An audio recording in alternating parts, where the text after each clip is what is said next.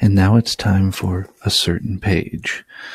Today's reading comes from Henry Fielding's novel, Shamela. Letter 12. Shamela Andrews to Henrietta Maria Honora Andrews. Dear Mama, I little feared when I sent away my last that all my hopes would be so soon frustrated, but I am certain you will blame fortune and not me. To proceed then, about 2 hours after I had left the squire, he sent for me into the parlor. Pamela, said he, and takes me gently by the hand, will you walk with me in the garden? Yes, sir, says I, and pretended to tremble, but I hope your honor will not be rude.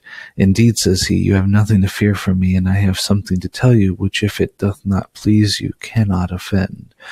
We walked out together, and he began thus, Pamela, will you tell me the truth? Doth the resistance you make to my attempts proceed from virtue only, or have I not some rival in thy dear bosom who might be more successful? Sir, says I do assure you I never had a thought of any man in the world. How, says he, not of Parson Williams? Parson Williams, says I, is the last man upon earth, and if I was a duchess and your honor was to make your addresses to me, you would have no reason to be jealous of any rival, especially such a fellow as Parson Williams. If ever I had a liking, I am sure, but I am not worthy of you one way, and no riches should ever bribe me the other.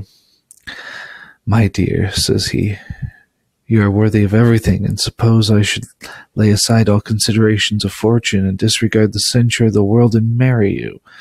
Oh, sir, says I am sure you can have no such thoughts. You cannot demean yourself so low. Upon my soul, I am earnest, says he. Oh, pardon me, sir, says I. You can't persuade me of this. How, mistress, says he, in a violent rage, do you give me the lie?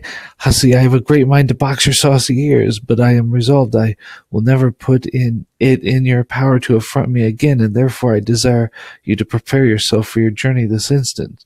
You deserve no better vehicle than a cart. However, for once you shall have a chariot, and shall be ready for you within this half hour. And so he flung from me in a fury.